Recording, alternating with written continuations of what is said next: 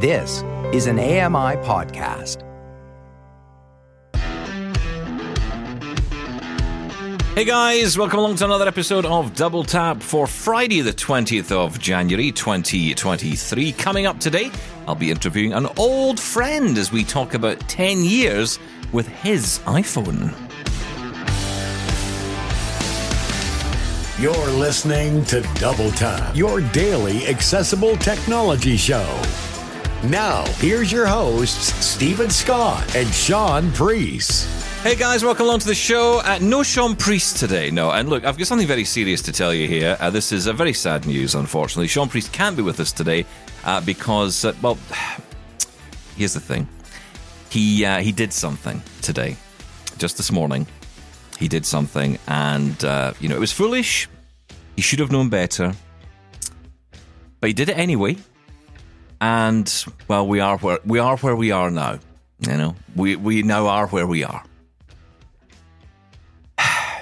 So it's slippy outside because it's icy and it's cold. And Sean went for a walk, right? He went for a walk. Yeah, I know. Yeah. And that's exactly it. Yeah, exactly. It's not gone well for Sean. He fell. And it's... listening to him on the phone this morning, screaming like a baby because he thinks he's broken his leg. And he may have broken his leg. He may not have broken his leg. We don't know yet. But we do know that Britain's finest are on their way some point this year, with no guarantee when. We think before June they may arrive. So, fingers crossed on that one. Fingers crossed. Thank goodness we have a health service in this good old country of ours here in the UK that is ready to go, up for the job. Yeah, I honestly, he'd be quicker getting a saw and hacking his own leg off and just getting a cab to the hospital. Honestly, it'd be much quicker, to be perfectly honest, and probably more efficient as well. So it's just me today. However, and this is where it gets interesting, later in the show, Sean reappears. Because earlier in the week, I got the chance to sit down and speak to a good friend of mine, Ken Reid, who I haven't had on the show before here on Double Tap, but he has been on my old show before a number of times. Ken and I used to work together at RNIB, and Ken would come on and talk a lot about how technology was impacting on people who were new to technology, right? How it was making a difference to them. And he himself was someone who was very resistant to the iPhone at the start, as I think a lot of us were. He wasn't alone in this. Some of us decided to jump in at the point when VoiceOver was announced on the iPhone 3GS. I think a few of us thought, okay, at least we now have an option. But there was a world up until that point, when that original iPhone was launched, where a lot of us thought we were going to be left out. We were going to be left alone. We were not going to be able to use touchscreen smartphones. And you have to remember, if you think back, before the iPhone, there were a lot of new devices coming out which were touchscreen, but they were not in any way accessible to blind people at all. To blind people for sure, and certainly not even to low vision people. Now, there were options out there. You might remember there was the Nokia phones with Talks software. That was an option for blind people. For low vision people, though, not a lot. I mean, text changing capabilities, enlarging the text size, changing the font. The closest I ever saw with that was the BlackBerry. It had the ability to get the text size up a little bit. But again, it was all very minor. And it's really interesting that only in 10 years we've come a long way. So 10 years with his iPhone is the name of this episode, because it's Ken's story today of how he decided in 2013 to make the leap and jump into the world of iPhone. And this all stemmed from a conversation that I found in my archive, and I thought I'd share it with you today. So Ken and I and Sean, we got together earlier in the week to record the interview. So that's coming up. But between now and then, I thought we'd go through your feedback, because there's lots of feedback from you, so I thought we'd do that. And so here we're going to start with an email. Who's this from? This is from Cece. G'day, folks. This is Cece on the line from Montreal. Voicemail. That's what I meant. When trying to activate Siri by pressing the side button, one has to wait quite a bit longer than previous to iOS 16. On the ViPhone forum, someone suggested press the button, let the tone finish, then think in your mind, hey Siri, and then speak finally out loud the command that you wish the software to follow. This seems to work very effectively. It appears that the new version of Siri requires about a 1 to 1.5 second delay after the barely audible tone before one can start to vocally input one's suggestion. This has worked extremely well for me. Thanks. Thank you, Cece. Great. That is actually really useful to know. I must admit, I've kind of fallen foul of Siri a few times. We were talking about it the other day, which I guess has sparked your comment here, Cece, but we mentioned the other day on the show that the challenge is often understanding what you mean. If I asked it, as I have done many a time, call Sean mobile, it will instead it'll completely ignore the Sean part, and it'll just tell me that mobile is a town in Alabama, which is nice to know. But again, it's not really relevant to me at that moment. I'd rather call Sean, believe it or not. So, yeah, interesting. But yeah, the whole button holding, and we've got the tone now, at least, which only seems to exist when you turn on VoiceOver. I don't get it. But you do get the tone, and you do get the information, at least it's understanding you, or at least hearing you. Understanding, that's another question. But yeah, okay, useful tip. Thank you for that, CC. Let's get another email. I keep saying emails, voicemails. We're getting lots of voicemails in on our listener line, 1-877-803-4567. Felix has got in touch. Oh, hello. Double tap. Hello. This is Felix. Yeah. And, June. The Sheik is on. Anyway, right. Anyway, listen to us. Back to what I said. I'm commenting on yesterday's topic where you guys were talking about the new HomePod and Apple releasing this. Don't know if I want to buy it yet. I feel like it's almost, it's still quite limited. And with my updates to iOS 16, with Siri being, I'd say from happy and downgraded, because 8 out of 10 times of all the things I ask Siri to do, it will, or he or she will always get it wrong. When I want to make a phone call to somebody, it will work. But if let's say I want to play something on Spotify through Siri, it will always never play it. It just doesn't do it. Then there are other features that I used to do in iOS 15 that I can't do on my phone anymore. So that's kind of a bit of a put-off. However, the speaker itself sounds amazing. But like Sean said, all that, all the stuff that the ALAD and Google can do, that's been around for a very long time. So I don't know if it's worth paying the £200 for it, other than, of course, just the sound quality. And whilst good speakers are amazing, I still feel it's got a way to go just yet. So it can be seen as a competitor. Now, sound quality, yes, maybe against Sonos, but smart features, not yet. I mean, it is still third in the smart range of devices, Google being first in regarding to responding to your question, followed by ALAD, followed by Siri. If that can improve, then maybe I will consider it. Definitely. And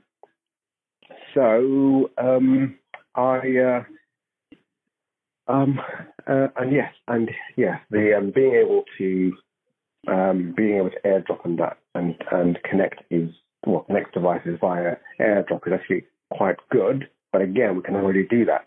You may or may not know that Sky Q can do that. If you have a Sky main box or mini box, you can still AirDrop to that device and use it as a separate speaker to cast anything, or cast in a similar way. It will only AirDrop audio. It won't do picture, which is interesting. But it's something you may or may not know. Anyway, this has been Felix waffling on, and I'll talk to you all soon. Really enjoy the show, guys. Talk soon. Thank you, Felix. Now, just to clarify a couple of things you're talking about there, Felix, you're talking about AirDrop. I think you mean AirPlay. Just to clarify that for people, AirPlay is the way of communicating from your phone to a speaker. Now, you're right, Sky Q in the UK, which is the satellite box that we have here in the UK, is an option for people if you have that system.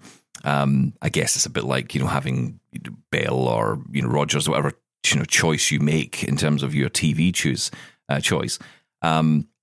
It does have that option in it. It does have the ability to receive audio, which is kind of weird, no video. But I guess that's because they are trying to get you to watch their apps on their platform. And it does make it a little bit less accessible. And I wish someone would kind of make that point more widely known, that in a way, it's about accessibility, right? If we can get access to as many ways to watch and consume our content as possible, that's better for us. So, if it was able to get the video, then it means I could go into an app which, is easier to navigate than trying to navigate through a TV system, and then just AirPlay that straight to the TV if I want to do that. Or, like you say, I can get the audio at least, if nothing else. In terms of the HomePod and pricing, you said £200. Well, in the UK, it's actually £300 for this new HomePod. I think it was a little bit more expensive than that when it came out. And don't forget, you get the HomePod Mini for £99. Now, in Canada, that becomes $399 and $129 Canadian for the HomePod Mini. Yeah, it's a tough one when it comes to these HomePods because the sound quality is incredible. And look, I think that's what you're buying it for. You're buying it for Apple Music. You're buying it for the HomePod. Yes, you can obviously bounce lots of different things to it. If you're so obsessed with using anything else but Apple Music, don't buy a HomePod. I think it's as simple as that. There's lots of options out there for you. You've got Sonos. You've got lots of companies now that are coming up with them. I mean, JBL, Denon, Sony, Samsung, they all have their own smart speakers. They all have their own versions of speakers that you can AirPlay into. So there's no shortage of options out there if you were looking for that. If you want to get away from the old hi-fi system and have a dedicated speaker or a pair of these speakers, there's lots of options. But if you're in the Apple ecosystem, I think this is the one to get, especially with the whole HomeKit thing, because things have improved, I think, in a big way with Apple HomeKit. And with the new Matter compatibility, which is inside these HomePods, that will just make it more and more relevant as the years go on. In a way, this is almost a device that will build into your smart home down the line. It's interesting because, of course, this went away. A lot of people were upset when the HomePod was taken away. And reading a lot of the reviews now, people are saying, hang on, it's back. Why is it back? We didn't have it, and I was okay without it. And now it's back. Well, make up your mind, right? You cried when it went away. Now you cry when it came back. But anyway, it's back now, and and look, no one's forcing you to buy it, right? Buy it, don't buy it. They don't care. Well, they do. They care. I don't care. That's maybe the important point. Right, let's get a voicemail from Ronnie. Hey, guys across the pond. It's Ronnie from the land of igloos. Hey. You guys want to know something about Braille, but I don't know anything about it, so I don't know why I'm talking to you. But anyways, in the in the Christmas basket under the tree this year, it was Braille. It has a slate stylus. It has the whole bunch of other stuff. My daughter-in-law has made cards, bingo cards, for all of us. We've decided as a family we're going to have some fun and friendly family Braille lessons. She's made the bingo cards out of recipe index cards traced around checkers and lined, rimmed with puff paint. We each get a 6L Braille card plus the 6-button Perkins keyboard plus 6 checkers. And she just calls out a letter and tells us what board we're supposed to be looking for or playing on. It's fun. It's going to be exciting. The grandkids are involved. Santa and the rest of the elves are involved. And speaking of Santa, he did not get me my Sunu bracelet or Sunu band, but he did give me a trip to Scotland. Hang on. That ended rather suspiciously, don't you think? So hang on, no Sunu band, but a trip to Scotland. Have I got my first stalker? Is that what's going on here? Is this my first stalker? Is Ronnie my first? I will say this, Ronnie, you can be my stalker if you like, but I am very boring. Very boring. I actually think, especially today because it's so cold, I think my stalker would die of frostbite because there is nothing going on. I'm not like Sean, No. Not one of those going out types. Not one of those going out type, blind people. Sorry. Not for me.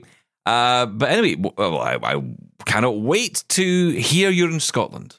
I mean, it's a big place. I mean, I might not seem it compared to the rest of the world, but it is quite a big place. And I think you may find we may not bump into each other.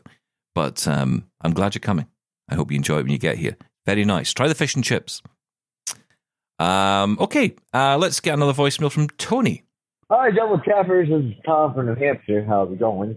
Tom, that's what I meant. I called and talked to you guys or asked you guys about your opinions on the Eero router, or as you guys call it, router.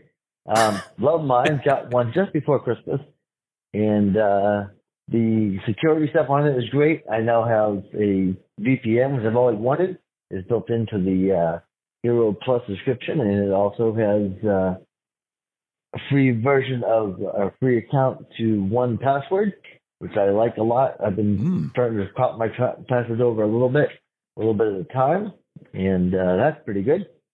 The router set up pretty easily, plugged it in, and then let everything change over. And all I had to do was put my name of my network in I was going to use, and I put in my very long password for the network, and off you go. And everybody that's come in here since doesn't even know I have a new setup because it's all reconnected, because it's all the same name and everything. So Thanks for that, guys. And about Braille, I've never learned Braille. As a kid, I push a wheelchair around a lot, and my fingertips are very not sensitive enough to read Braille, so they always, he couldn't read it.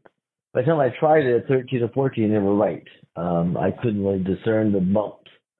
And so I'm primarily an audio person, so nothing wrong with that.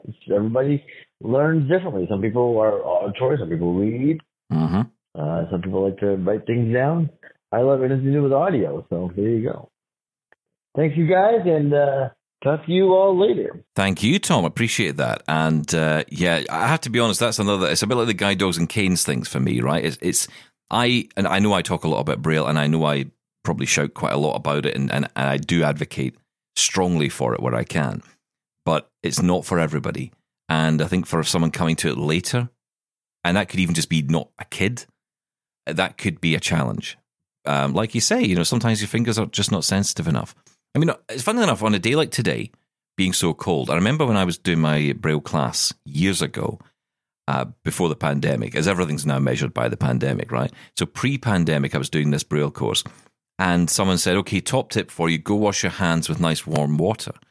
And I said, okay. And just a strange thing for someone to say to you, right? Just like, I thought, am I dirty? Am I missing something here? And the teacher said, no, because it's your hands. They have to be warmed up. It's a cold day outside. And if your hands are cold, you're not going to be able to read properly. And I thought, that's a good point. It's like fogging up your glasses. You just can't see. So, really interesting tip, but it's not for everybody. And you're absolutely right. Everyone learns differently. I'll be honest, as a kid growing up with better vision, I definitely had a more photographic memory. And that's why I think I find it's so difficult with audio sometimes. I just feel the information just doesn't sink in the same, which is why I think Braille would be great for me. I don't know what, it'll print a visual picture in my mind, I think, with Braille. That's maybe the way I think about it. But yeah, very interesting. And on the Eeros, I'm glad that worked for you. And it's a great tip, isn't it? Just, because I've seen a lot of people doing this. They're buying new routers, they're buying new kit, and they think, but hang on, I'm going to reconnect everything. No, you can just use the old SSID, i.e. the name of the network. So, it could be, Stephen's house is the name of the Wi-Fi. So just call it that on your new router, and then use the same password that you would connect to the old Wi-Fi when you're setting it up. And what that means is all your devices will just automatically authenticate. So you don't have to go through the whole hassle of connecting everything again. But you'll get the benefit of the new network and the new Eeros. And, like you've noticed yourself, Tom, they are pretty impressive, right? Pretty impressive in terms of speed. I am really loving mine. Listen, stick around. We're going to be getting Ken Reid on next. Now, Ken, I sat down with Ken this week, along with Sean Priest. Of course, no Sean today because... Listen, I hope he gets better soon. I really hope he does. And he'll be back on soon with us. So, we'll give you the updates on that. On tomorrow's show, by the way, just a quick point on that. On tomorrow's weekend edition, I have a conversation with Matt Ater. I caught up with him this week as well. Matt Ater is the vice president of Vispero, and we're going to be talking about lots of things. He was at the Consumer Electronics Show, and he's going to lay out for us all the blind tech he saw at the event. So really looking forward to that. It's a full hour-long conversation with Matt, one-to-one with him on tomorrow's weekend edition. But stick around next. Ken Reid joining me, and with Sean Priest, who's back miraculously. That's next here on Double Tap. Follow Double Tap on social media at Double Tap On Air and subscribe to the podcast wherever you get your podcasts. And email us feedback at doubletaponair.com. We'll be right back. This is Double Tap. Now, back to the show. Hey, Sean, now time to get on one of my old friends who hasn't actually been on this show before, but has been on my old show. And, it's nice to kind of go back and, yeah. Oh, I see. Old friends, old show. Oh, I see how it is. You were on that old show, remember? So, Oh, yeah, that's right. I You're forgot. part of that. You're one of the old friends. The emphasis on old. But yes, let's introduce Ken Reid to the show. Ken used to be part of RNIB, as did I. And, I thought it'd be really interesting to get him back on because of an interesting conversation I found in my archive recently. Ken, good to be back with us here on Double Tap. It's been a while. Absolutely. It's been a while. Yeah, it has been. Now, you and I used to talk on the old show, and we talked about a lot of different things. And the reason I was keen to get you on today is because I was going through all my archive of stuff. You know that way, Sean, I'm sure you're the same. You start collecting hard drives and CDs. Remember the days you'd rip CDs of stuff? And I had piles of them lying around the house, and I thought, do you know what I need to do? I need to try and cleanse myself of all this junk. And hugely therapeutic. Exactly. So what I did was I took everything that was on all these hard drives and I just copied it onto one big hard drive. I think that makes sense. It's much better for the planet. And it means that we've got all this data and that I'll never probably use again. My hard drive is like a loft. It is never going to be really delved into very often. But there was something in there that I found, and it was a conversation between you and I, Ken, 10 years ago this year, so 2013. And it doesn't seem that 2013 is a year that we would be particularly nervous or, concerned around technology or even new technology. But it actually was for a lot of blind people. And it was a time when we were kind of, just getting into the idea of, blind people especially, the idea of using an iPhone. Mm-hmm. And that was a big conversation around that time. Who's getting an iPhone? Who's getting an iPhone? And there were people out there who were, spending the money to just test it out, and hope. And there was these sort of blind people who were kind of the, we'll send them in first and hope that, they come back alive after the experience. And it was incredible. And I want to play in this clip because this is you and I talking, like I say, 10 years ago. I think it was at like an RNIB event or something at the time. Yeah, I think I remember it, yeah. So this is you and I talking, and we were having a conversation around tech, what you were using at the time and what you were thinking of using. So let's have a listen to this. How has technology changed your life? I wouldn't know where to start. It depends how you define technology, of course, but I live with my PC. It's a vital tool for my life. It is ancient. I have a mobile phone that goes everywhere with me, but it is still just a mobile phone. I don't have a smartphone. I've got a PC that I use a lot at home, but it's an ancient PC. I've got a note taker. It's even older than my PC. So all of these things are rather old, but they're very important, and I use them every day. I mean, the latest kit like iPhones, iPads, these are accessible devices. Have you experimented with those? Not yet. I'm on the cusp. After last year's Technology for Life, I was so much enthused by the whole iPhone thing. I thought, I must do it. I know we're 12 months further on, and I'm just about there. I'm a slow mover. Because one of the barriers is risk. And to change my way of working is a big risk. I don't know yet whether I will be able to work an iPhone. I know a lot of blind people who are using them, and so I'm fairly confident that I will be able to.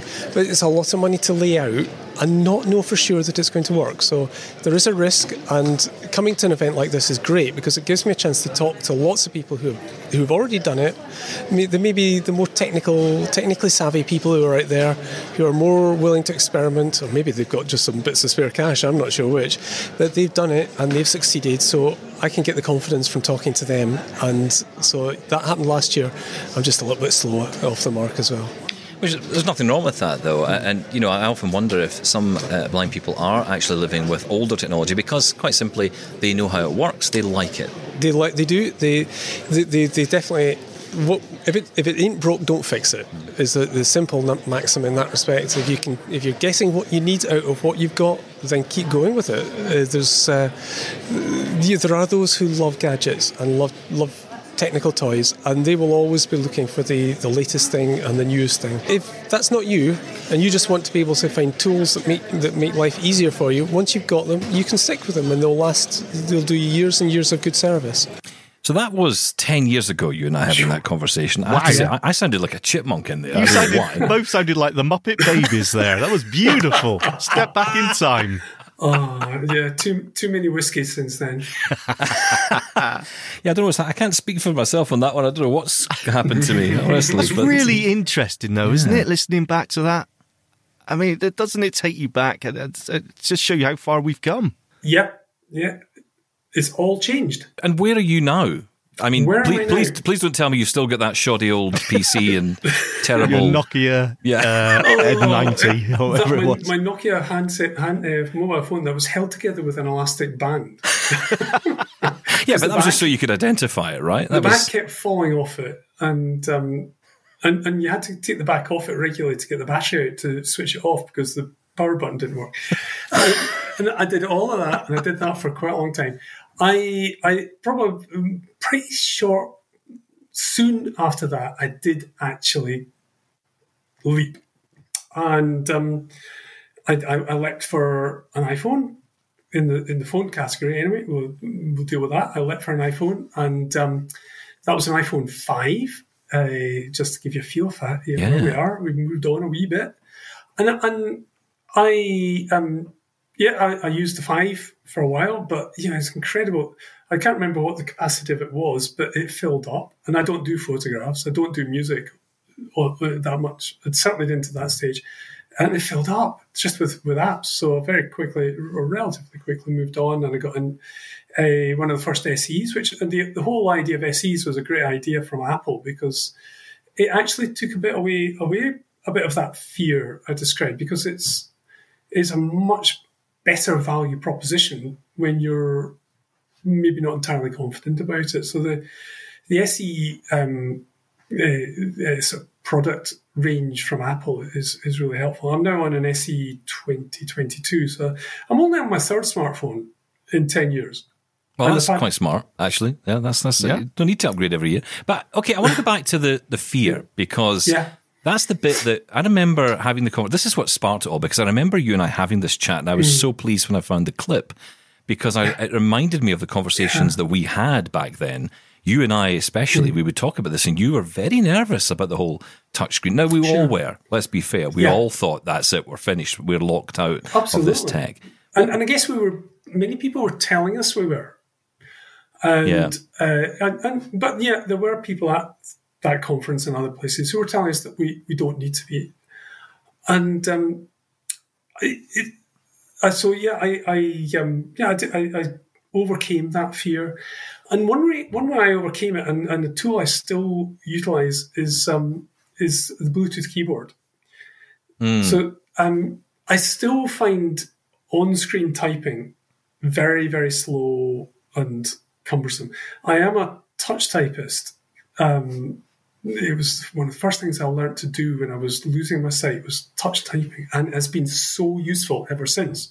Yeah. And with the touch screens, of course, you can't be a touch typist. No, it doesn't work. It helps to know the proper layout of a QWERTY keyboard, and you can spin about it relatively fast. But you're pointing and then double tapping, and it's just a really slow way of engaging. So it's not that I can't do it on screen, it just feels so slow. So having a Bluetooth keyboard to enable me to type on my smartphone has been that was a really important part of the whole package that made smartphones work for me. And most of the time, I'll start getting geeky here, but as well as using a standard, am I allowed to name brands here? Anything you like. Yeah. So I use a Logitech Bluetooth keyboard. I didn't go for the Apple one because it was a lot cheaper to buy a Logitech. That's fine. Fully compatible. And they're great keyboards. Yeah, it's great. I've had 3. I've got 3. Which ones? Give us model numbers. We need them. Oh, do you? Oh, cricket. An 810, 811 and an 833, I think. Oh. 830 it might be. I think 830 maybe. Hang on. Over here, I have on my desk, inside a fancy little case I bought for it. I can send you a link, Ken. My little Logitech K380. I love that keyboard. That's what I use with my iPhone. Yeah, because I'm with you. It's brilliant. But the other thing that I got, which was brilliant for the 5 and the first SE, was a Revo. Yeah, I've heard a lot of people talk about these. The Revo's great. Can you describe that to people that don't know? So Revo is an acronym, Remote Interface with VoiceOver. It's a Bluetooth device, and it's about the size of a credit card.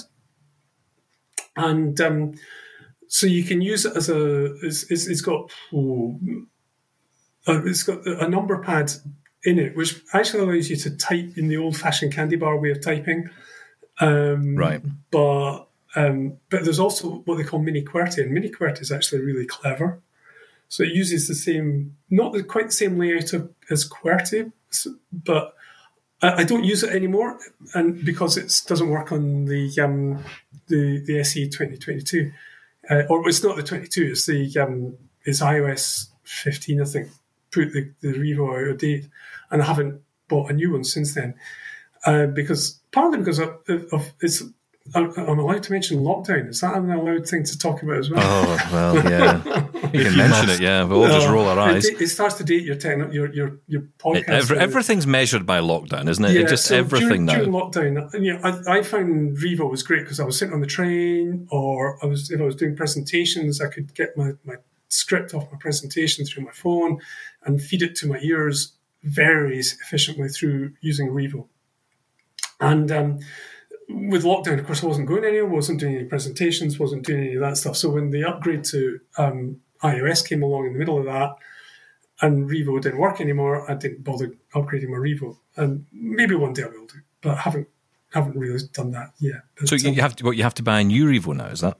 I reckon, yeah, I think the Revo's is obsolete. The one I got was obsolete. Why would that be? I think there is a new one. I think there is a Revo 2. There is a new one, yeah. But they've added an awful lot into it. So the one I got cost 80 quid. That was superb. The new one cost about 250 quid. Okay. And it does do more things. One of the things it does, which they think is a great thing, is it's got a classic headphone jack or a headphone socket on it. Yep. So when the hardware changed and you have to put a lightning adapter into your phone, so you need to, I now have a wee adapter that allows me to put my headphones into my phone, and I lose them all the time. They're only about 3 centimeters long. Yes. Yeah, great, good to have, but just keeping an eye on wherever they get to is a real nuisance. So the new Revo does part of that. It allows you to plug an old-fashioned headset into that, and you can actually use it like a phone as well. I think, can't you? It's got like the ability to hold up to your ear, and you can make calls with it. On the Revo, I don't know. I haven't got one. Yeah, it's got a microphone and speaker built in. Yeah.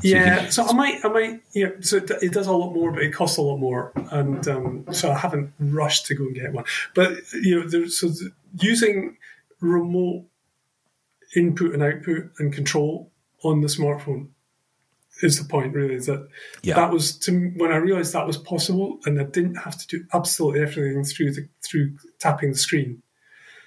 To me, that was a big game changer in making the whole smartphone thing really work for me. Yeah, it's amazing the amount of people who are blind who don't know about. I hear this a lot from people when I tell them, "Well, I use a keyboard with my iPhone." They go, "Oh, wow, is that a thing?" And it's the same with Apple TV or any kind of device like that. With an Apple badge on it, you can pretty much use a keyboard with anything, even the watch, I think. Although I don't think it works with a weird thing about the Apple Watch is I think you can use a Braille display with it weird. But I don't think you can use a Bluetooth keyboard with it. I don't quite get that. I don't use my watch as an input-output device, but I do have a smartwatch. Yeah, the Mr. who couldn't do anything smart 10 years ago, I am. But that was the thing about it, right? So you went through the fear, you had the concerns, and you were pretty. I remember you being quite against it at the beginning, not totally or harshly vocal, but just I'm not really going to go down this route yet. I think I'll hold off. Then you did, and it felt like instantly things had changed, because at the time I spoke to you after that, I remember talking to you, and you were quite the opposite. You were actually, I'm all in now. I'm texting, I'm checking my bank account, I'm buying on Amazon like Posh Spice on a night out. I wasn't buying Posh Spice anything. You spent all your money on Revo keyboards, right? So, and the watch. I'll tell you what got me into the watch more than anything else was Apple Pay. Ah, okay.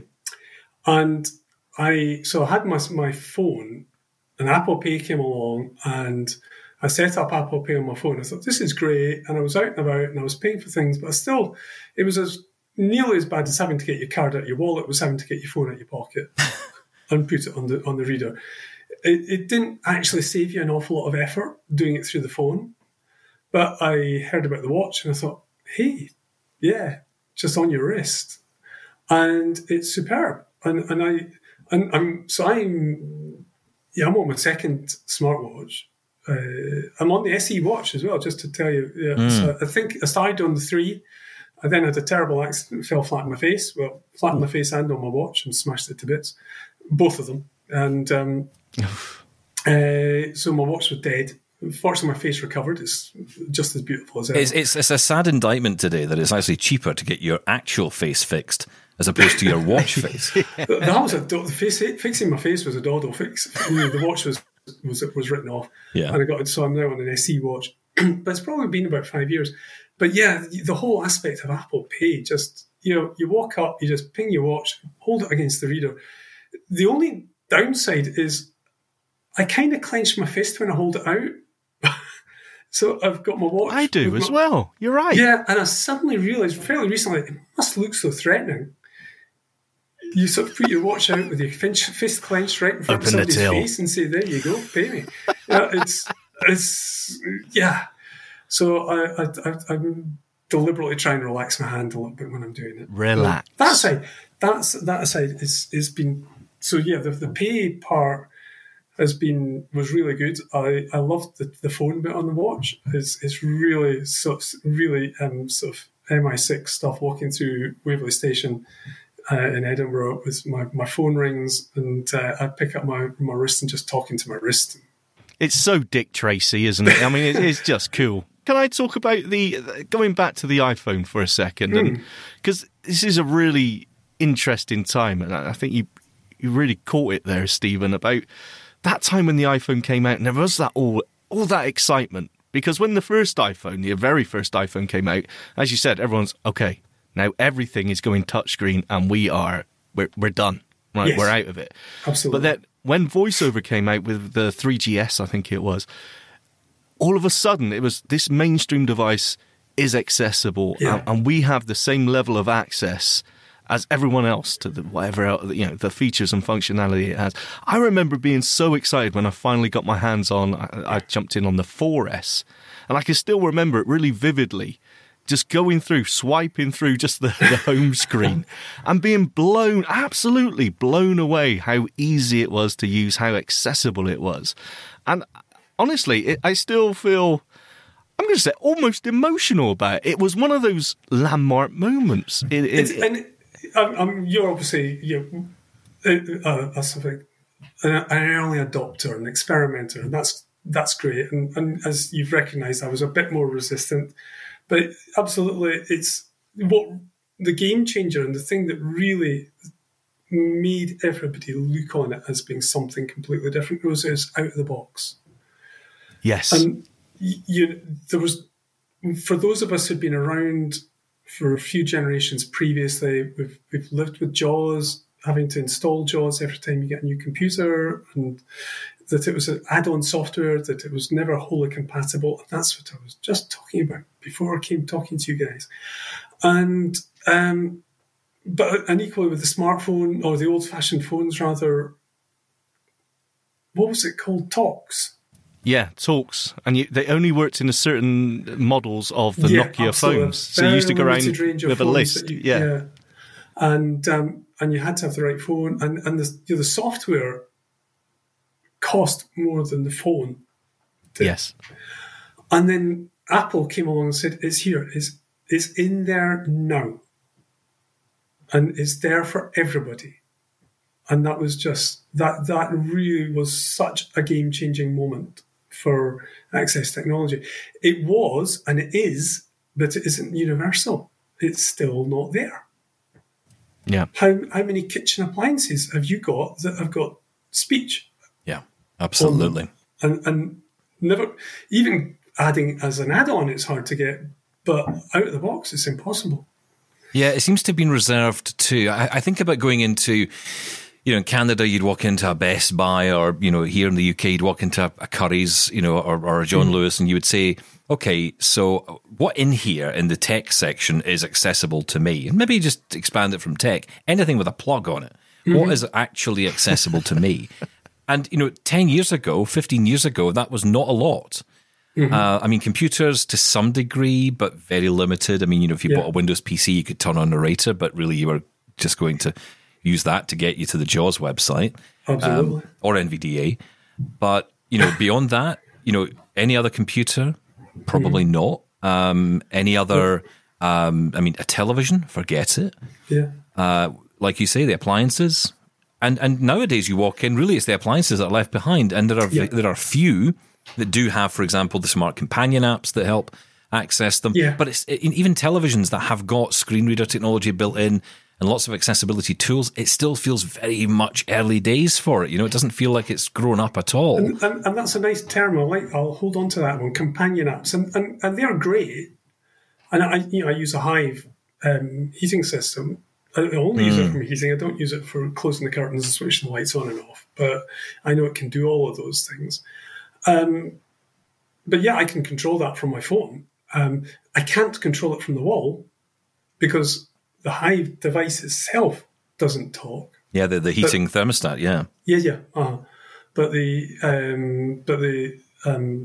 app is fully nearly accessible. Have you connected it to your Amazon Echo? Do you have an Amazon Echo? Oh, I do have Amazon Echoes. Yeah, absolutely. Thank you for using the correct wording. Well, I can't say the other word because she will listen. They jump into life, don't they? She'll just jump into life. I use them around and about. I have connected the heating controls into it, but I just tend to find I just grab my phone. Yeah. I'm the opposite. I never pick up with my home. It's the same system I have at home, and I never pick up the phone unless there's something wrong. Unless I don't get the sense it's heating up. I think I need to just double check this. But actually, most of the time, I use Lady A, as I call it. For me, what makes it great isn't, and the reason I'm not actually massively bothered about the fact that the actual device on the wall is not accessible is that. What really makes that a brilliant tool is it's nothing to do with being blind, is I can use it, run it from outside the house. Yes. So, if I still use the old-fashioned kind of timer type arrangements that we've all done with central heating for years, and that's works for the bulk of things. But this time of year, you've been out doing whatever it is you like to do, you're about to come home, and the house is going to be cold because it's too early for the heating to have kicked in. And you just say, but just before we go, I'm going to switch the heating on. And you're sitting there in the car, in the cafe, wherever you've been, switch the heating on before you go home. And the house is nice and warm together. So using Amazon Echo would be no good for that. Yeah. It has to be through the phone. So I guess that's why I tend to do it mostly through the phone, because it's that kind of occasion when I'm wanting to use it. I've got to ask you about the PC. So the dusty old PC that you had, is that still the one you're running, or have you upgraded? Oh, cricky. I'm running. No, I think definitely what I was running 10 years ago. I've definitely moved on from that. I think but what I'm using isn't terribly modern. I'm on a Windows laptop. Because I think I was still on a desktop back in the day when that recording was released. I'm now using a desktop, so it's still Windows 10. I haven't put Windows 11 on it. It's quite an old laptop. I think it's 6 or 7 years old, but it's got a hard drive instead of a disk drive. It didn't when I got it, but I've had it upgraded, so it's silent mode. Yeah, that was quite one of these funny, scary moments. The disk drive was getting a bit old and ropey, and the guy who looks after it for me said, "Well, you could put a hard drive in instead." A solid state drive, yeah. A solid state, yeah. And I said, well, one thing I'll miss is the noise. Because when the disc spins, you know the machine's doing something. That's right. And with a solid state drive, it doesn't make any noise, which is, but I'm used to it now. I've had that for a few years. So that's what I'm using, still with JAWS. I'm on 2023 for JAWS. Yeah. And it all, so that's still kind of my workhorse. That's what I use for most stuff. Well, the reason I ask that, though, is email, but I can do email on my phone as well. So 10 years on, you're not secretly yearning for your old Nokia back then? No, I can say that categorically. Don't want that. Don't want the elastic band. Don't want anything. No, it's. I do know one or two people who still use old, standard, basic non-smart mobile phones, and they can barely send a text on it, and it must just be so limiting. They're so behind the curve. They're out of all the conversations. They're just missing out on so much. So what do you say to that person who is essentially you today? Because that's kind of where this leads back to, right? Okay, so 10 years ago, you were nervous, you were in that position, and what's interesting today is there are many people still in that position, people who will not give up their traditional old-style device because they're terrified of what's, it's not going to work or it's just going to get too difficult. What do you say to that? Well, I think the first thing is that actually, because they're so far behind the curve now, it's harder for them to carry on doing what they are doing. And I mean, for a start, when they need to replace that device, they simply won't be able to do that. Mm-hmm. And so they're going to be forced to make the step when it's a traumatic moment. So when their phone dies and they have to go and find a new one, and they find they can't get an old-fashioned phone anymore, and they're going to have to get a smartphone, they're already traumatized by the loss of their phone. And they would be much better to make it as a positive move that they choose to do at a time that's suitable for them, rather than doing it when they're under stress because they've suddenly been their old device has died completely and can't be replaced. And that would be the most important thing. Just you're going to be lost. You will be out of the world.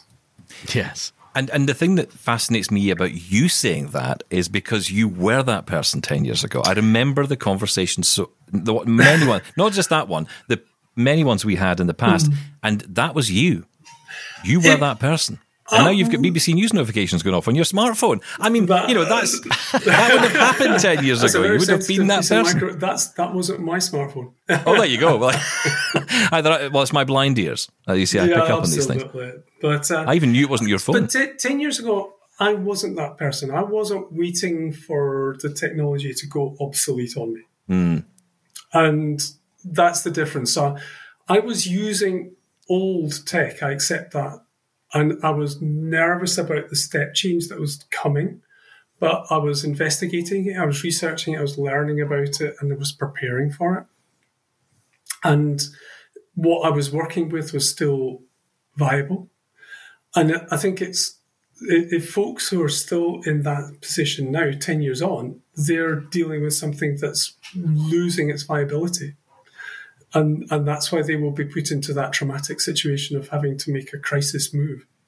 And so I don't think I was ever that far behind the curve. Because, well, if I were, I would still be there now. Yeah. I was looking, I think you said it was the iPhone 3 was the first one with VoiceOver. And I got mine on 5. So I wasn't that far behind at all. No. It's only 2 years. Ken, it's been great talking to you, great reminiscing about all this as well, just to kind of look back and see where you've been and where you are now. And yes, slightly different circumstances, but ultimately it comes back to fear. It comes back to fear of that unknown, and it's about making that first step. And actually, more importantly, I think the point you've come out with today is it's important not to wait until it's too late. Yeah. Really interesting. Ken, thanks so much for coming back on. Pleasure to talk to you once again, Stephen, and we mustn't leave it so long. So there you go, Sean. You see, it doesn't matter how into tech you are, how not into tech you are. Yeah, you can always get there with it. Well, it seems to me that Ken is probably not your friend anymore after you insisted that he hated it back in the day, and he wasn't having it. He did. Okay, well, he seems into it now. It's amazing though, isn't it? When you think back at those times, it was amazing times. I just think it's interesting to look at that. Okay, there's two angles here. One is that, Ken, he wasn't an early adopter, as he says himself, but he did get into it early-ish. I mean, 2 years later, really, when the iPhone became accessible, he got into it. But for a lot of people today, I think it'd be interesting to hear that point of view, because as you well know, there are many people out there who still resist the smartphone. They will not touch it. And that's what Ken was saying. People still... They will still to this day say, no, I've got this, it works for me. And I get it. I totally understand it. But, Ken put it so eloquently. If you don't do that, if you don't make the move, you will be left behind. And the problem is when that technology fails on you, that's it. What are you going to do? Once that rubber band snaps and your battery falls out, what are you going to do? Exactly. Yeah, that's it. Really interesting guy. I'm so glad we got him on today. That's it for us for today. Back again tomorrow, of course. Feedback at doubletaponair.com. Your feedback always welcome here. We'll get to, of course, on the next show. And 1-877-803-4567 is our call-in number if you want to leave us a voicemail. You can, of course, attach an audio file to your email and send us that as well. Lots of ways for you to get in touch. And, of course, we're on social media for as long as Twitter's third-party apps allow. I am there. You can find us at Double Tap On Air on Twitter and across social media. And don't forget, we're on YouTube as well. You can catch episodes of Double Tap TV there too. And that's it for us today. Thank you, Sean. Thank you. Bye-bye. Love Double Tap? Did you know we're on the TV too? Check out brand new episodes of Double Tap TV on AMI TV every Tuesday at 8 p.m. Eastern. Or binge on all episodes online at ami.ca/Double Tap. We're also on YouTube. Search for Double Tap to catch our episodes there too. Hello, I'm Sean Priest. Join me monthly for Sean of the Shed, where I introduce you to all the technology that can be so useful to us as blind or partially sighted people. Find Sean of the Shed wherever you find all your podcasts.